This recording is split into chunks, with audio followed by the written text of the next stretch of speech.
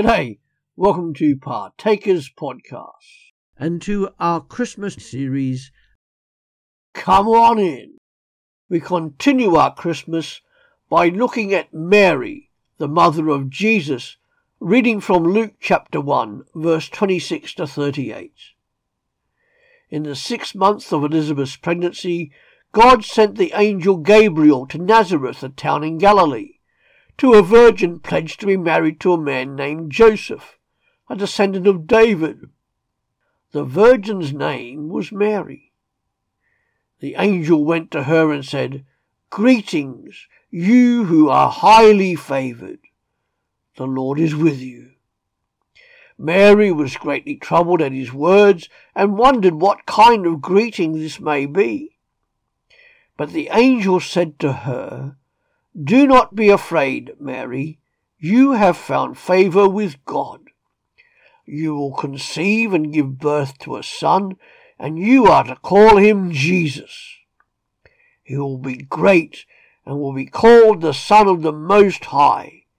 The Lord God will give him the throne of his father David, and he will reign over Jacob's descendants forever. His kingdom will never end." "How will this be," Mary asked the angel, "since I am a virgin?"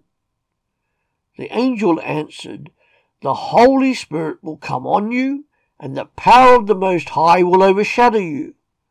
So the Holy One to be born will be called the Son of God. Even Elizabeth, your relative, is going to have a child in her old age, and she who was said to be unable to conceive is in her 6th month. For no word from God will ever fail." "I am the Lord's servant," Mary answered. "May your word to me be fulfilled." Then the angel left her. Mary, to whom was given the great privilege and awesome responsibility of carrying and giving birth to God's Son, the long-awaited for Messiah. Mary was probably a teenager when she received the visit from the angel Gabriel to tell her that the Lord had chosen her for this very special purpose. Hearing his greeting, she was greatly troubled. Meeting an angel isn't exactly an everyday experience, but there was something deeper disturbing her peace of mind. The content of the greeting.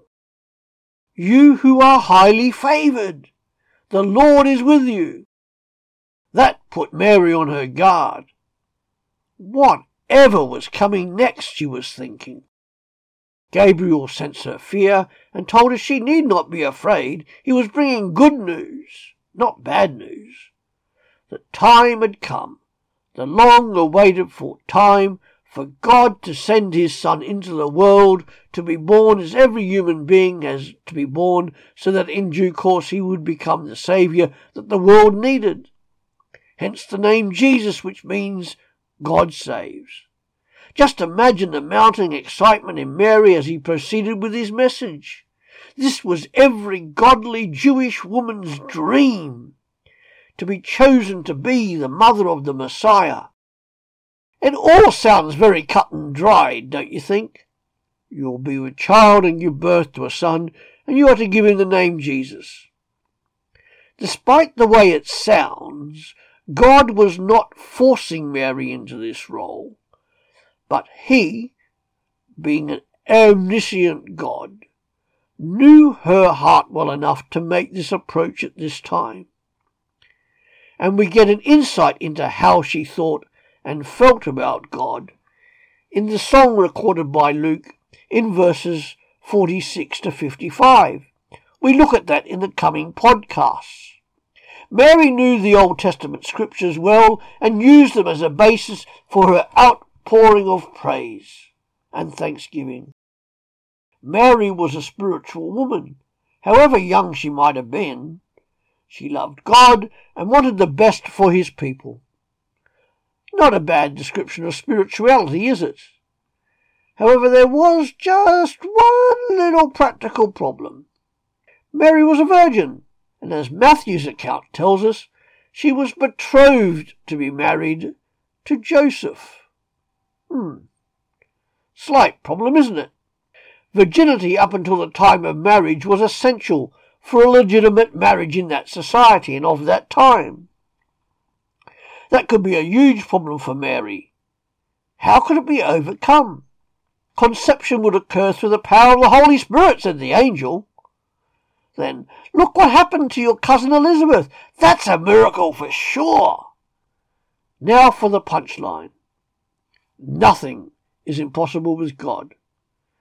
Which takes us right back to the start of the message. The Lord is with you. That's the key. God will take care of every detail. Don't be afraid, however big the ask might be. I can imagine Mary sinking to her knees or even prostrating herself on the floor in an act of worship as she responded with the simple but wholehearted words, I am the Lord's servant. May it be to me as you have said. Mary was unique, but the message for us is the same. Nothing is impossible with God.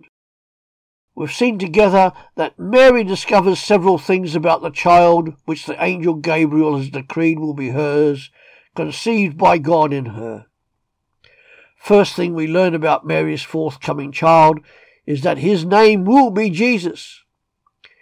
It's another form of the name Joshua, and his name means that he will be a saviour, a Messiah, or a rescuer.